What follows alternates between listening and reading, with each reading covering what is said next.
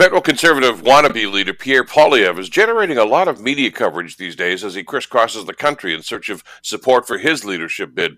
The thrust of Poilievre's populist message seems to be freedom to disenchanted Canadians. Really? Look, it's been a rough couple of years because of the pandemic and the measures that governments at all levels and all political stripes have instituted to stem the tide of this horrible virus. But Poilievre promising freedom to those frustrated Canadians is, well, quite frankly, disingenuous. We already have freedom in Canada. We have the freedom to wear a mask during a deadly pandemic or to not wear a mask, the freedom to be vaccinated against the virus or not to be vaccinated. But as in all free societies, there are consequences to our choices. In a democratic society, there will always be consequences to our freedom to choose. Freedom to do whatever you want without responsibility, without consequences, is anarchy. Now, is Poilievre suggesting that he would ignore the advice of medical experts in dealing with the most serious medical crisis of the last 100 years because that advice conflicts with his political ideology?